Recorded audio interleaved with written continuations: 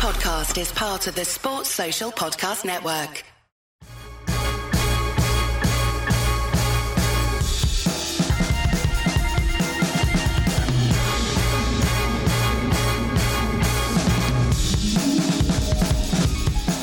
Hello and welcome to the Nat Coombs Show. The wait is over.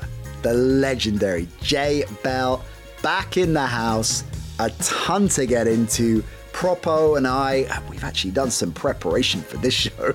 We put together 6 or 7 questions that we think will help frame the season so far from the eyes of Jay Bell, not to mention the obvious 55 different tangents we go into.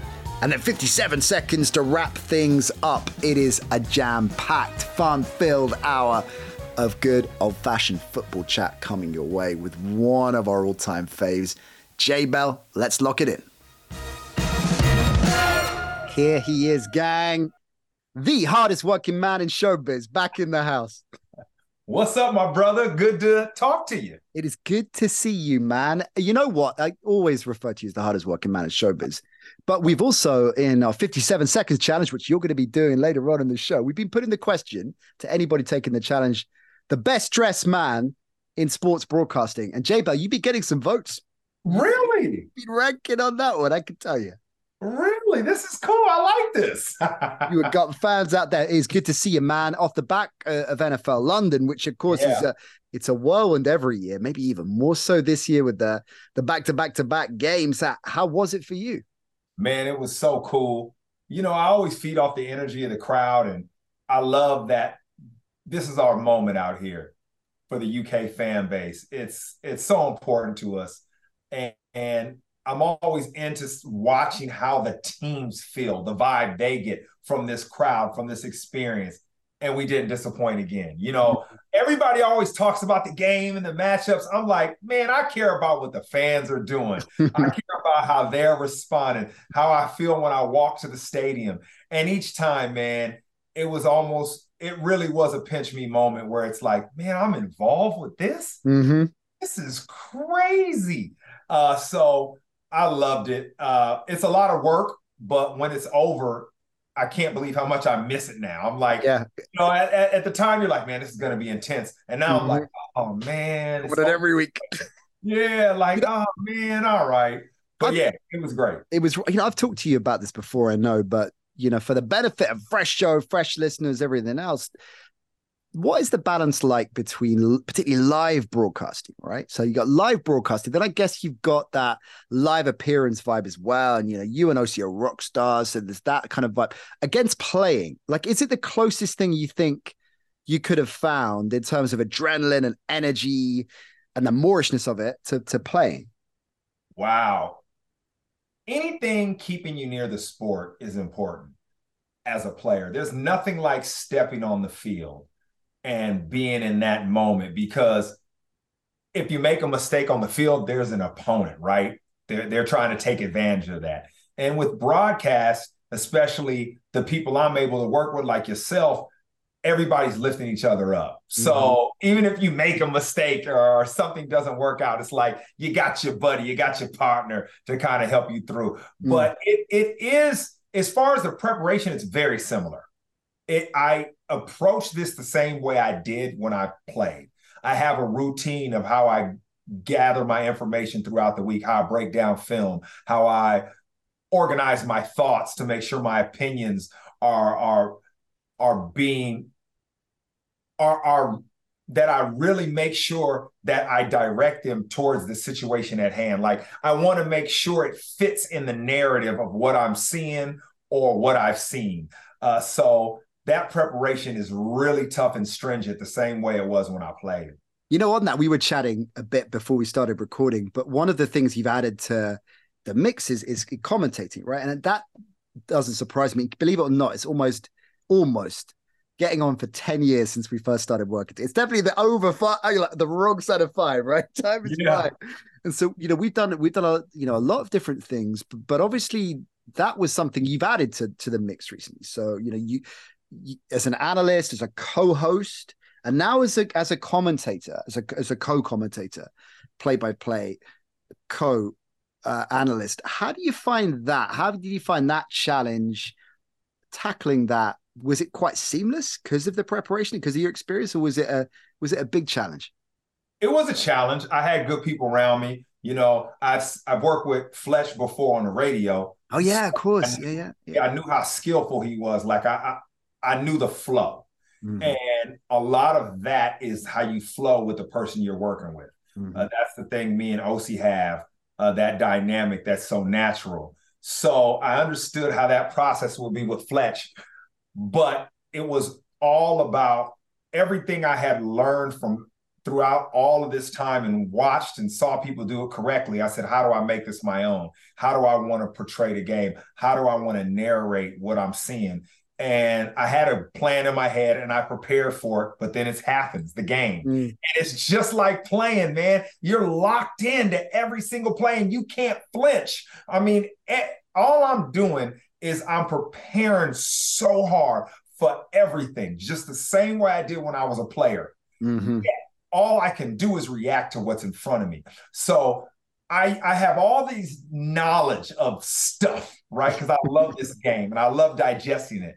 But I'm waiting for that opportunity where it makes sense. Yeah. And I watched how all of this time I've spent learning the game as an analyst, as a fan, which was different than being a player. Mm-hmm. Now I'm able to say, this is what's happening. This is why. And as a player, I feel like this. And coaches are thinking that. And all this stuff is just coming out. And you've prepared kind of a lifetime for it. But yet, throughout the week, you've got ready and you've got all the information at hand. If you have to talk about a specific player or thing that's readily available for you. You might not use it, but you're ready. It's so much fun. And I enjoyed it because the game flew by. I mean, it flew by. It's fascinating. I remember early on working with you, and that was so clear early on in your journey as a broadcaster as well, that you were game ready every time, and that isn't a given. You'd assume it is with an athlete, right? But it isn't a given. I've worked with a lot of athletes on the football side of things, say, that think they can just roll into it because they were athletes, right? And it's automatic, and you were always on point. And preparation is something I think I always say to younger broadcasters out there, those listening who want to get into the business, nothing beats that. Over prepare, because it gives you that sense of calm. I always find, right, that even if you use 20% of what you've got outlined, you're never. I remember this one time we were doing, it was the basketball playoff finals at the O2, J Bell, right? And I'm not exaggerating this at all, about 5 minutes before we went on air, we had the women's final first and the men's final. So double bill, the BBL final, 20,000 fans of the O2. And it was the 30-minute pregame. And you know the drill. That is surgeon-like, how those pregames, you got features, you got interviews, you're kind of locked in. 30-minute pregame. 5 minutes before we go on air, we're told there's a problem with the court, and the tip-off for the women's final has been delayed by an hour. And we had no VT, no extra VT. We had nothing. It was an hour and not even room to discuss it. Like, what, other than the 5 minutes we had to discuss, what the hell are we going to do? Wow. And it was moments like that I thought, thank God I've got 50 questions here. Yeah, I got them in the bag. That would have been an all-time car crash television if I hadn't been prepared. So preparation is absolutely key. But you've had that from day one. Jay Bell, it is great to see you rolling from strength to strength, man. It is always a pleasure catching up with you. So let's get down to some business, shall we? Let's get down to some business. I think as it's the third of the way through the season, something like that. Yeah. We'll get your report card on a bunch of things. So me and Propo were talking. We put together some questions we're going to fire at you to get your take on kind of the state of the union so far, proceeding so far in this crazy old season that is hard to work out. So you're going to help us break it down a little bit. Why don't we start with the team that has surprised you the most so far this season, for the right or the wrong reasons? So a team that we're sitting there now and you're thinking, man, I didn't see that coming. Right. I mean, the easy one is the New York Jets because of the injury to Aaron Rodgers. Right. I mean, that's simple. Before the year, I thought, man, this AFC East, I don't know what's going to happen. They got Aaron Rodgers, defense, boom. So that's the surprise. That's the easy one. But I'd say number 2 is my Houston Texans. Yeah, right. You know, CJ Stroud, they know they didn't miss. They can tell right now. They're like, we got our guy. Mm-hmm. But DeMeco Ryans coming back, coaching this team, it has an identity. It has a culture. It has a vibe. It has a belief. It has everything that takes a few years to build. And you have a young team with a young coach who is there, who has a long-term contract. He's not going anywhere.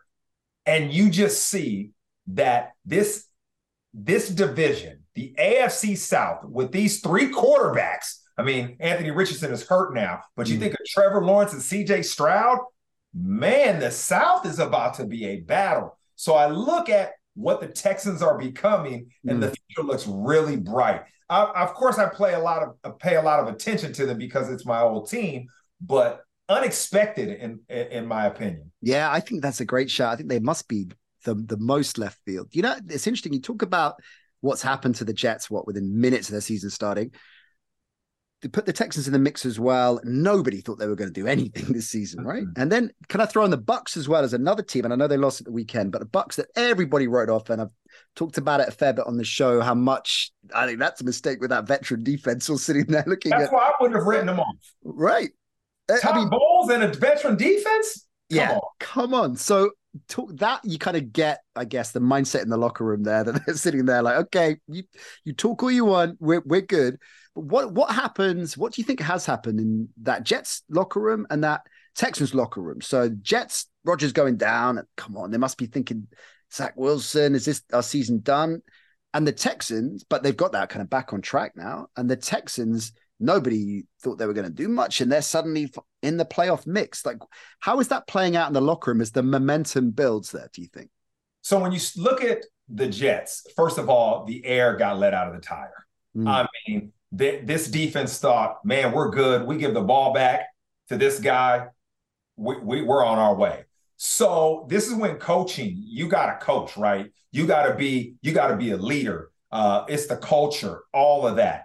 And Robert Saleh had to make sure he shifted the paradigm. Let's focus in on what we can control. Let's do this. Let's take over as a defense and make this our identity, which they have. And Zach Wilson has taken the mantle, and he's learned a lot. Think about what he's learned from Aaron Rodgers. So everybody on that team, all the players know this guy has went through the school of hard knocks. Yes, he was the golden child and the chosen one, but then he got kicked down. Now, in the NFL, we want to lift you back up. We don't like when people go down and they're in a tough place, man, the locker room will lift you up, especially if you're a good person. So you see that on the team, and as a defense, you're seeing them take ownership and say, man, to beat us, you're going to have to do everything right because we're going to play you tough. At this point, 3-3. I thought if they had Aaron Rodgers and they were 3-3, it'd be good. Right. It's a good point. Yeah. Right? And they're 3-3. They're right in that. The Patriots off the chart for the wrong reasons, right? They're right in the mix there now. It's a great shot. Okay. It's a good start there. Both really good calls. We talked about us working together a long time, and I can always rely on you, J Bell, right? We can rely on each other. That's it. Life doesn't always work that way, right? So there are teams that we figured, or may figure right now, are going great guns, but are gonna fall short. They're gonna let us down. They're gonna come a cropper as the season plays out. Who is the team right now that you think is gonna let you down, let us down when all's said and done? Oh man. This is a tough one. This is tough. I was thinking about this, and I'm going to go out on a limb, and I feel like the Dallas Cowboys. Wow. Okay. It's because of what we expect. Sure. It's not about playing well. It's not even about the regular season win-loss record. It's about what they do in the playoffs. And I'm looking at a team that right now, the offense isn't that explosive. Very short, precise passing game. if he can't run the ball and they don't have that balance, they can't lean on just a drop back pass game to win games. That's tough, man.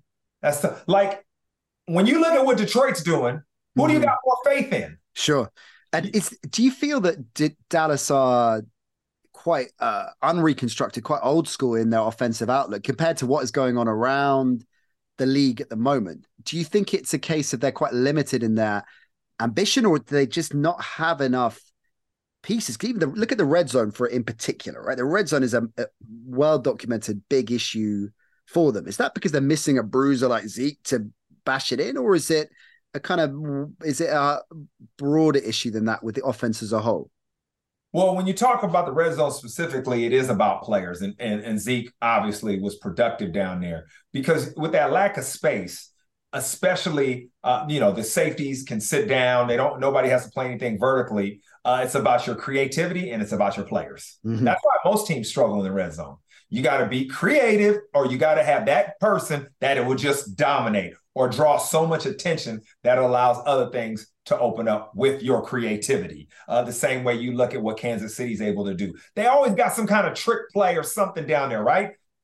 They want you to be thinking about something, and then they got Travis Kelce. So you got two people on him all the time. But back to the Cowboys. Also, when you look at Kellen Moore and what he's done, I mean, I know he wasn't calling plays in a way that a head coach would like, meaning, how calling plays determined on how the game is, right? We're up, or this team's not going to score. So, hey, we can be conservative, that kind situation. Yeah. Situational awareness. He was trying to score points. They were scoring points. They were explosive with this almost the same group of characters. So you have to say, hey, the play calling, the attitude of the play caller, the philosophy of it, how is it working, especially when you have to now be a head coach and manage the temperature of your team on game day. I know what he's doing. I'll respect all play callers, especially that have been around. But in this conversation, I'm just not seeing what I need to see and what I thought I was going to see out of the Dallas Cowboys offense. You know what I think would be a sneaky good pickup for them before the trade deadline is Jerry Jeudy. I think Jerry Jeudy could be Amari Cooper Mark II for them. I feel like they need another receiver, right? They just need a little bit more strength and depth. And he feels That's like a good call. That's a good call. I mean, CeeDee Lamb's the man. Sometimes I don't understand why they don't even force feed him a lot. Yeah. I mean, some people always say it's a contract year. You got to pay a bunch of people. You don't want to make him the man. But CeeDee's that dude. But sometimes it's like, just throw it to CD, man. Forget everything else. Like, forget progressions. Just feed this dude. Yeah. But, that's a fan talking. Yeah, I like it, though. I like it. Okay, the Cowboys then, they tend to let us down. Maybe they'll do that again. All right. You may have already mentioned your answer in the other chats we've been having. But next up, the most underestimated coach in the NFL right now. The most underestimated, underrated coach in the league right now. Aaron Glenn, Detroit Lions. You're a buddy, right? Yeah. And people are talking about him. But I say underestimated because Ben Johnson was getting all the love, the offensive coordinator. And Aaron, their defense kind of struggled last year. I mean, they did struggle. And he changed a lot of the ways he calls the defense. I was going to say his philosophy, but I'm not privy to that information. I will say he's doing things differently, and it doesn't surprise me because the player Aaron was. He always used to tell me, I remember I was struggling, and he said, hey, when you're struggling, you got to go back to your basics. Like, don't press, don't try too hard, don't do anything different. Go back to how you backpedal. How low are you in your backpedal? Is your plants right? Or is your foot placement correct? Just your basics, and then the good things will happen again. Yeah. And I believe that's what he probably did this offseason. They're playing fast. They're playing tough. Who their guys are. I mean, you watch how Brian Branch is playing as a rookie at the safety position, and, they use him at the nickel. And you're looking at a guy who can teach defensive backs how to play and coach up every position because he has the experience and he has the humility to go back to the table, to the drawing board, and readdress whatever he needed to and come back as a better coach. And I just think after this year, he will be on the head coach kind of conversation circuit, because when you have a transformation like this, everybody recognizes. It's such a good shout, man. I think it's going under the radar because, you know, we're in a league that, in a world that we obsess with offense, and fair play to the Lions offense. I mean, and Jared Goff is, they're balling. Yeah. They're rolling. But you're right, the defense year on year, they made a big call as well, didn't they? Last year, about this time last season, they got rid of their secondary coach. They got rid of the DB coach, and that's a huge. And in that situation, is that obviously Campbell, I guess, has the final say, but Aaron Glenn's going to be involved with that as well, right? You got to have to make tough calls to friends, colleagues. It's not easy. A lot of times, and that happens, it might not even be the defensive back coach's fault. They're playing bad, and you got to shake something up. You got to shake the tree. You got to change the room. It's a performance business. We all want to be in this business.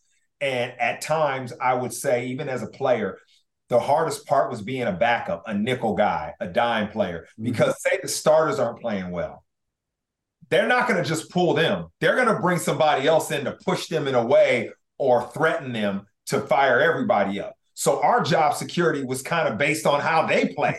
And, it's not going to be the same thing as a defensive back coach. We're not good as a secondary. Somebody's got to go, and it's them. That is a vicious circle, man, isn't it? Because you kind of want them to underperform so you get a shot. But if they're underperforming too much and then it's going to be a full guy, then you could be yanked as well. You don't want the whole unit to underperform. Right. You want to overperform instead of them underperforming. And then exactly, find that balance. What was because obviously you play with Aaron Glenn. I think you said to me once he was quite a mentor to you, right? Is that fair to say? So was it clear to you then that he was going to go into coaching and go the route that he's gone? It wasn't clear then, because I met him kind of at the height of his career. He had just went to the he'd come from the Jets where he was great, but he went to the Pro Bowl when he was in Houston, and he still had time left. I knew he could coach. I knew he could do whatever he wanted to. He wasn't talking about it then, but it's funny, the two players in my room, Jason Simmons and Aaron Glenn, I thought could be coaches, are coaches. Jason Simmons is at the Raiders, AG obviously in Detroit. And they're guys that you just saw how they could process the information and break it down. And the coaches knew that about them. Now you look back, I mean, Jason Simmons, as soon as he was done, Don Capers was in Green Bay and hired him quickly because he knew. He went from corner to safety seamlessly. So, Aaron, the thing about him that makes sense of this all is the way he would break down tape himself. Everybody brings us the tape. I mean, scouting reports. He would do his own. He drew up every route, everything himself. It took hours. He used to get there at 6 a.m, have his coffee, be in there breaking it down. That's what coaches do. You got to be in love with that process. And AG was. Yeah, that's fascinating to hear. And it's so true, isn't it? Reading the Belichick biography, just how, and that was kind of old school film as well. You're literally cutting film. I mean, man, you got to love it. You got to love it. Okay. That's again, you're on fire, J Bell. No surprise so far. All keep this streak going when you hit 57 seconds, by the way. You got to keep that form going. All right, let's stay on the coach tip. Which coach do you look at right now and think, out of all the current head coaches in the NFL, I think I'd love to have played for him? There's a couple right now. Definitely, it's easy, but I believe it. Dan Campbell, and because I was that kind of guy. I was a come to work, grind, and I like coaches that see that in players. They get that. And I played against Dan Campbell, and obviously Aaron Glenn is there. We just talked about it. So I would love that. I think I fit well there. DeMeco Ryans again. Sorry, Jim, on Dan Campbell and that style of coach, that kind of big personality, hype up. We're watching Hard Knocks and we want to go and play for him, let alone the guys in the room. Did that really resonate with you? Do you like that style of coach, or the kind of more understated, he's probably not going to talk to me much, but when he does, it means a lot? I like a coach that kind of treats everyone. You treat people differently, but tries to have a relationship with everybody. That either that's why special teams coaches are good. You know, think about, I mean, and we know Belichick loves his defense, but he's coached special teams before. Yeah, got a huge. It's kind of hard when you got an offensive coach that just deals with offense. Mm. You know, that I wouldn't want to play for a guy like that because I didn't play offense. I want someone who might have been a former player and understands the locker room and doesn't have an ego, you know, and I feel like that's what Dan Campbell would offer. You know, it doesn't work for everybody, but I was a gritty kind of dude like that. I think he would have saw me and been like, I like you. I also like Brian Daboll from the Giants. Man. Yeah. I really like Daboll. I know it's a tough year, but his vibe works for me. And he's an offensive guy. You know, I really, that just, I can vibe with that. So yeah, a couple. You know, it's interesting. I see that obviously from a different perspective, having not played in the NFL, but you've been around a lot of coaches and just seeing, you're right. There are certain, it's just human nature, right? There are certain characters that you think, yeah, I could follow you. You're and you connect with a certain, like Pete Carroll is someone I look at and just think, yeah, I would go all the way into the trenches with you.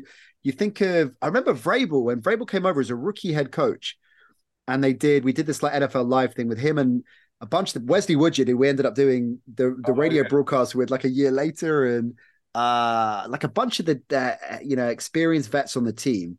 It's when Mariota was still quarterback, I think, there, and it was Vrabel plus like 5 players, and you could just tell like this. You just tell within seconds like the respect he had, but the authority he had, that balance just made like no surprise that he is one of the most established head coaches in the I still think underrated as a head coach, but I could play for Vrabel for sure. That's one of them. Yeah. Every day. Okay, let's get to an area that you know a little bit about cornerbacks. It's a peak era for cornerbacks right now. It is.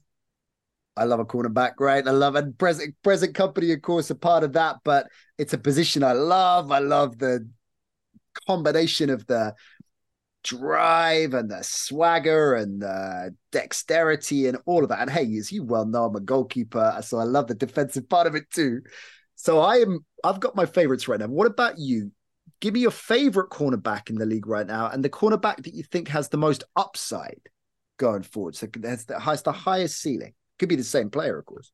Yeah. First of all, I'd be interested to hear yours. I'm really interested to hear yours. I really, because I just want to know where you're coming from. Okay. So the obvious answer, which I think a lot of people would go with, is Sauce Gardner because of the total package. But the sneaky good player that I think we're forgetting about because he's injured and he's playing for a team that everybody's written off is JC Horn. I think JC Horn is he's hurt though. Yeah, he's exactly.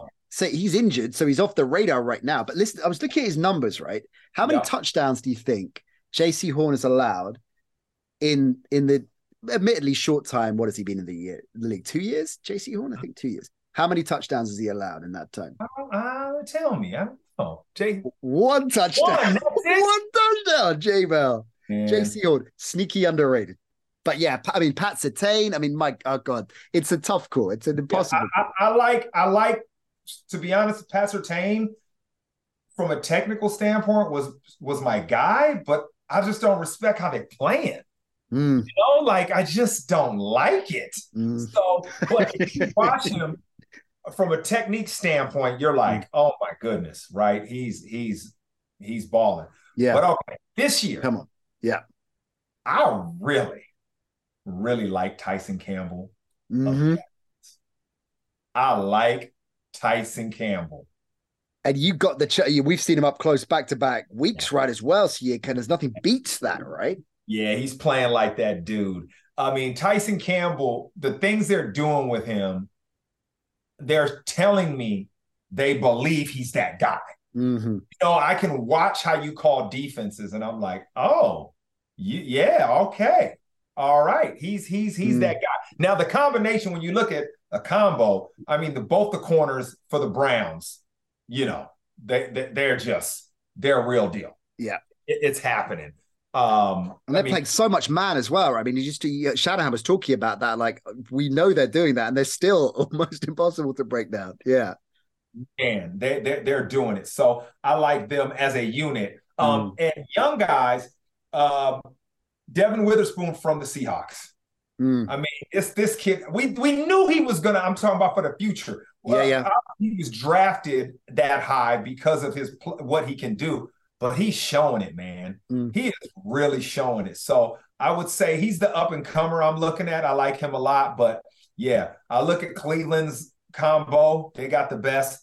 And I'm not saying Tyson Campbell is the best, but man, I respect his game this year. That's a great shout, man. And he was rolling in London, and as well as obviously JC Horn's injured, Jalen Ramsey got to give a shout out to, who's not on the radar right now, but hey, and he's a really interesting character as well. I remember I was talking to Will Gavin about this the other day, that we were discussing times when you get players at the right time for J-Bell, this all too well, the right time for a one-on-one interview. And he's got a bit of a reputation, Jalen Ramsey, and he came over here have you ever interviewed him? Have you ever met him? No. So I've met him, but I haven't interviewed him. He came over a few years ago, and I just got right time, right place, because he was doing this promotional tour, promotional thing for the NFL, and had his friends with him, was enjoying London. Oh, he's having a good time then. Enjoying it. And he had, I think, a lot of media ops for one day, and by the end of it was understandably a little bit fatigued with it, right? And then we got him the next day. This was an ESPN shoot we did. And he hadn't done anything that day other than rocked up. We did it at NFL HQ. And he was so relaxed, so animated, so into having a chat.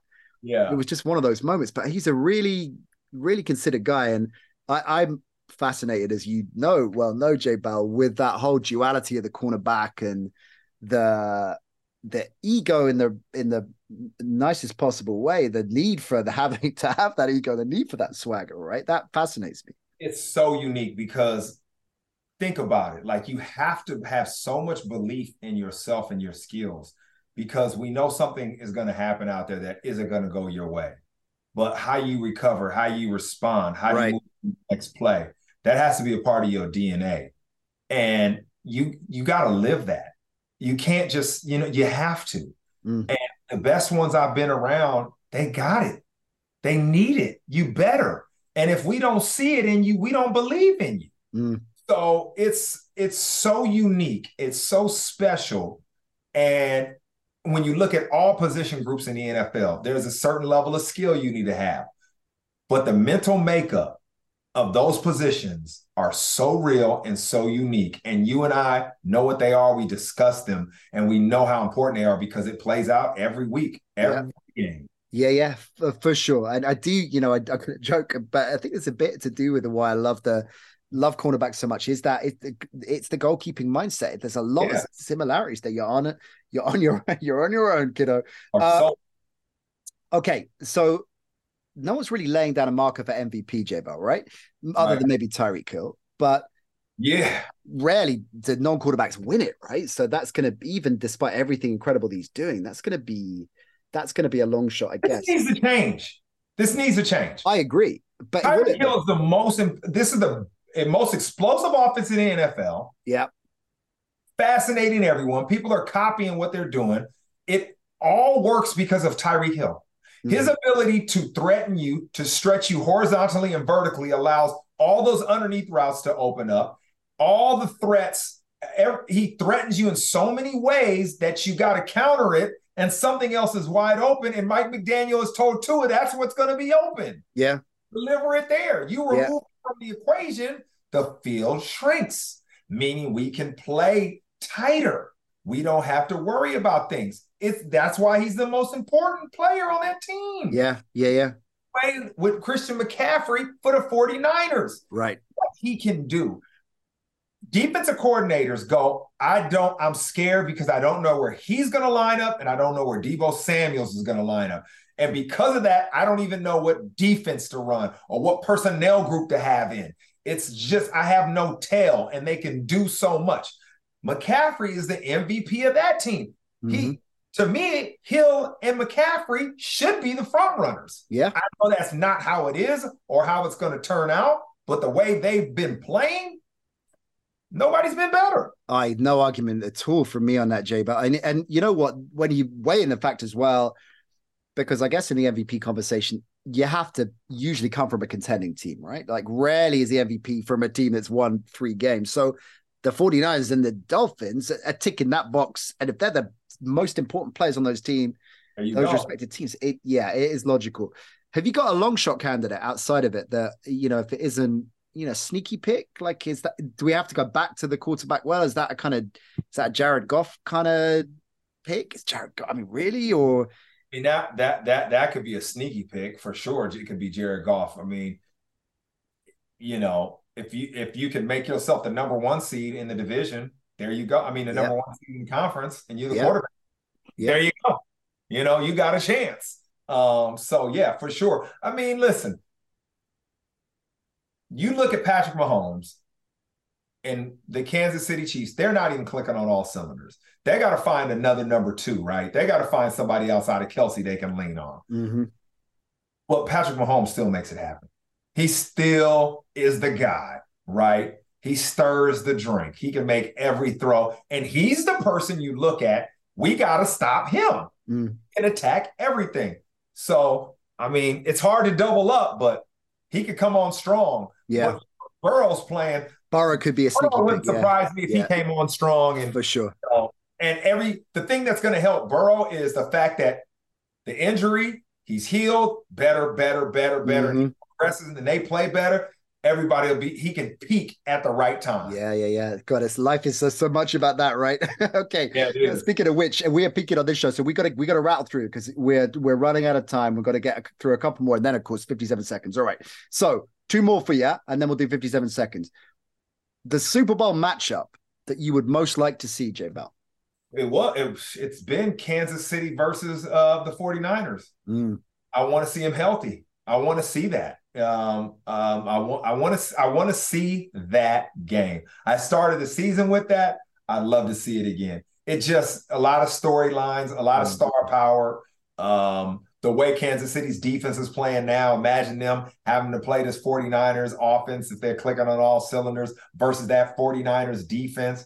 Oh man, against Patrick Mahomes. I mean, it's just Oh man. Do you like the rematch vibe, like the Canelo Triple G kind of trilogy or whatever it would be? I do in this because I want the 49ers to be healthy, right? But if we're going to have anybody chase Tom Brady and we get to have this conversation about who's next, who's it going to be, Patrick Mahomes has to go back to back. Yeah. He has to go back to back or we just can't have the convo. Mm-hmm. So I'm also looking at that angle. Okay. Last one. Biggest game this week, arguably of the season, is Miami against Philly. Miami, as we touched on point to be one of the greatest offenses we've ever seen, right? Now it's still relatively early doors, so let's cool our jets a little bit. But whichever way you cut it, they're incredible to watch. How do you stop them? Bills had success earlier on this season. How do you keep this Miami offense at least in check? All right. So to keep the Miami offense in check, you got to have a good game plan for how you deal with emotions. You have to understand, how do you react as a defense to their movements? You got to be able to communicate that. That is the first key. The second is you have to be able to take away the intermediate routes. You have to, it's the way the Bills did it. You got to drop into to those areas. You have to have great awareness. And for that to even play out, you have to put them in third and long. So you got to stop the run. Mm-hmm. So old school football, you got to set the edges. You got to make sure they cannot do all that stuff laterally to you. This is what Bill Belichick used to do. This is why he had the big dudes on the edge. They set the edge. You are not running outside on them. You see it when it happens to Bill. If you're running on the edges, he just sticks another guy at the line of scrimmage and he's like, we're going to stop that. I'm going to put everybody in man-to-man coverage so this ends. So that's the key. I say all this. You have to have the players that can do it. Right. You have to have the people that you can utilize that have that skill set. But you need to make them a one-dimensional team that has to throw the ball and cannot use their misdirection to their advantage. Yeah. You have enough film work to look at it and kind of know their staples, 80% of it. They're going to have their wrinkles. They're 20%, they're 10% in the game that you've never seen. But their core stuff, you have to study it and have a plan for their movements. You know, just on that last one, follow up on this quickly, on the movement and the misdirection and the game feel, bringing those three things together, or those points together. Is that going to be a problem for the Dolphins the more the season goes on? Because McDaniels talked about this, saying, well, last season I was trying out a lot of stuff. I knew it was a work in progress. Statistically, they're using more motion than anyone's ever done before. It's insane how much they're doing that. But will that ultimately catch them out? Well, defenses, the best ones anyway, will they catch up with them by the time we get to the playoffs? Remember our conversation about Tyreek Hill earlier? Mm-hmm. Doesn't matter when you got him. It doesn't matter, right? You know what's coming and you can't stop it anyway, right? You might know what's going on, but if you can get him in a situation where he's got an advantage, there you go. You got the player. So he changes your math. And if you allow him to do that and allow them to have manageable down and distances, Mike McDaniel's going to eat you alive because all the play designs are going to work. You have to force him into negative plays. You have to stop the run. You have got to. And obviously, you can't let Tyreek beat you. So you got to be able to cover everybody else. You got to put people in man-to-man situations, and they got to hold up because it's a simple math game. You're not man-to-man in Tyreek Hill. Mm-hmm. And so you're going to have to constantly change the picture, I call it. When he drops back, things are going to have to constantly change on Tua. You're gonna have to hide. Where's Waldo? Where are you leaving that one guy by himself? You're gonna have to continue to hide him. Yeah. Every play, somebody's gonna have the hard job, but you don't want them knowing who that guy is. So your job as a coordinator is to hide that person while always taking care of Tyreek Hill. Yeah, my God. You know, Andy Reid was a master at this, wasn't he? In that kind of iteration of it, and obviously with Hill as a part of that offense, and Belichick talking about that, saying you just don't know where they're going to come from next. You know it's going to come, but you're always second guessing. Incredible stuff. And I always remember when McDaniel got the gig, and you knew a bit about him because obviously he was in that Shanahan mix, and but he kind of early on, is he up for being a head coach? Has he got I remember you and OC, early doors, you both said, this guy, I think, Jamie, you were like, you just bought into him straight away. There's something about this guy, like he's very unorthodox, kind of left field, geeky. And you guys were all in early on. You were like, he's going to be fine. He's going to be just fine. Yeah. He's himself. The dude is himself. And that's the thing about a locker room.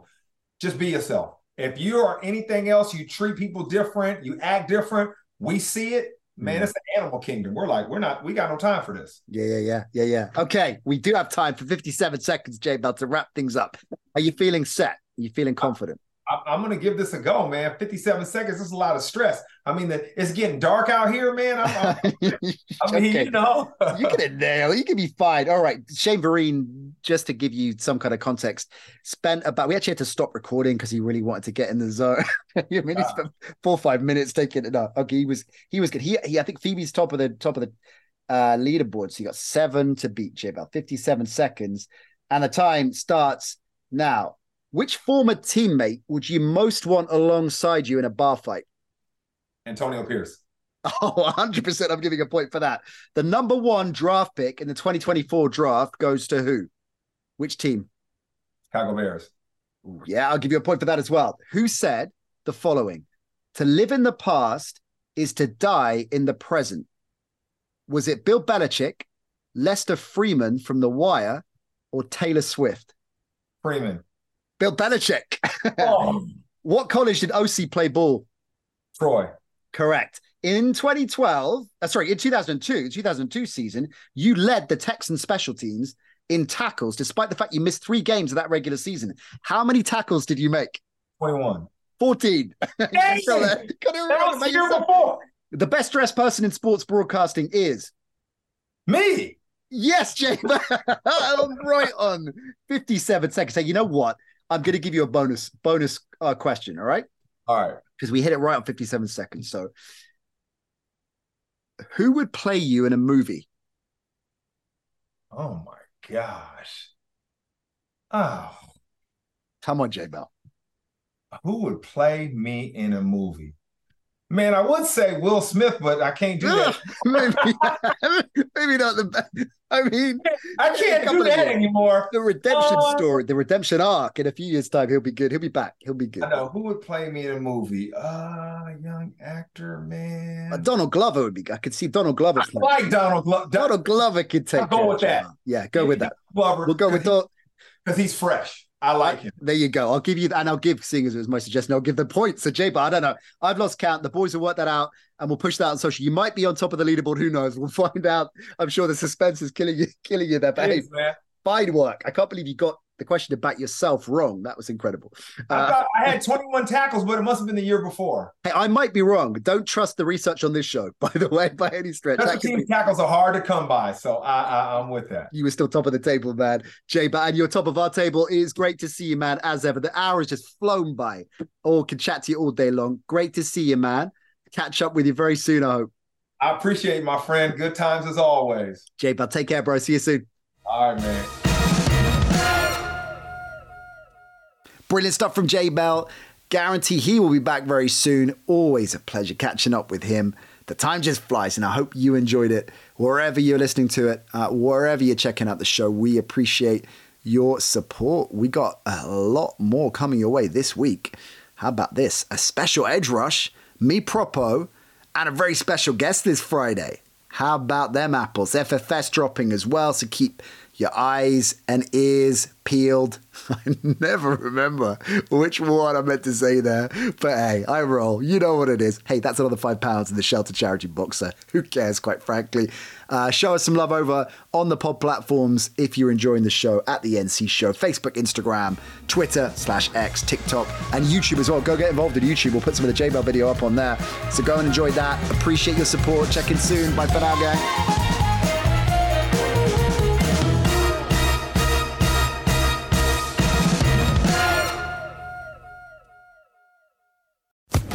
Social Podcast Network.